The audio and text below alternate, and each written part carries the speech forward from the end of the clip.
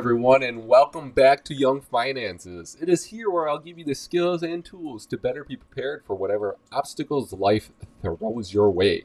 I am your host and creator, Anthony Iwin.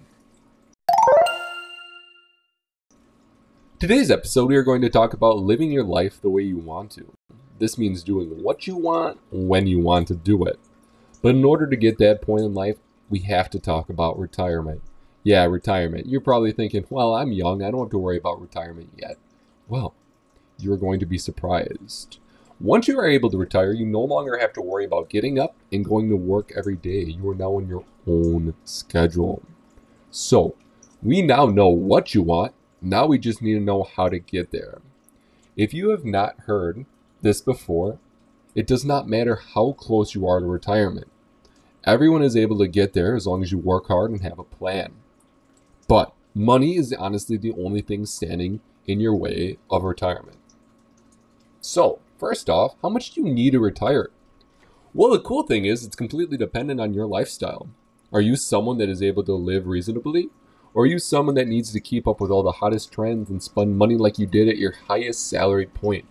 Again, both are completely acceptable, but it just depends on the plan that you need to follow in order to get there. We'll begin this talk talking about the 4% rule. The 4% rule just states this.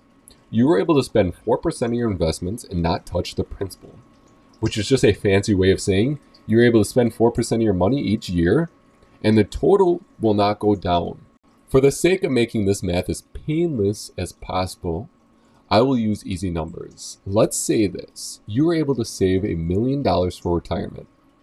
In regards to the 4% rule, you were able to draw down $40,000 a year and the principal or $1 million will not go down. Now it is time to think about what you use in regards to your current living situation. Are you someone that is comfortable with $40,000? Or will you need more like $80,000, which means you need $2 million saved away? So at this point of this podcast, it's time to think about how much will you need to be set for life. Take 4% or 0.04 multiplied by some number, million, 2,500,000, and that will tell you the amount of money you're able to spend a year without bringing down that principal. Now that you have that money, it is time to create a plan. The second part of the plan is knowing where to put your money. There are a few options for this. I will discuss each of these very briefly.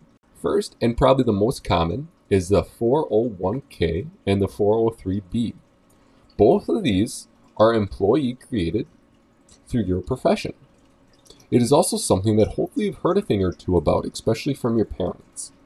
They are retirement accounts that employers create for their employees to prepare them for retirement. The awesome thing about these is that companies often match a portion of the money that you put in there. It is often common to hear 3%, however, it is completely up to that company. So, the first thing that you should do when applying for a job is discuss the benefit options, as that can be a very big selling point for accepting a job. And this is how it works. A company will match up to 3% of your salary if you match the other 3%. The second awesome thing about a 401k and a 403b is that the money actually goes in there before taxes take it out. Therefore, you might be able to get yourself into a lower tax bracket by investing in your future. And what could be better than that? The next thing I'm going to talk about, and honestly a personal favorite of mine, is the Roth IRA. This is an account where you're able to put money into it after it is taxed. This means that the money in there will now grow tax-free.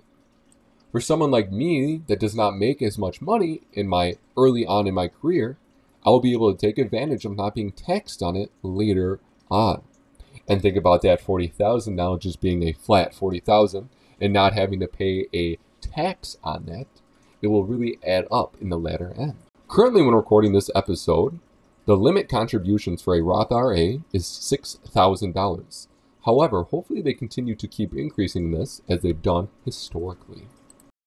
Back to my past episode, if you create a Roth IRA on your first job at the age of 18 and are able to max it out for 2 years in a row, that would be about $12,000.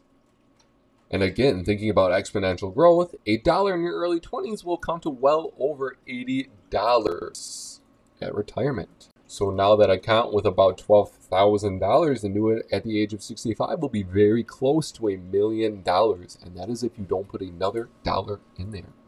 You can prepare yourself for financial independence at an early age if you have a plan of attack. The last one I'm going to talk about is the traditional IRA. This is very similar to a 401k, however, it is not run through a company. So you do not have to have a job that offers something like this to be able to give yourself the opportunity to set yourself up and prepare for your own financial independence.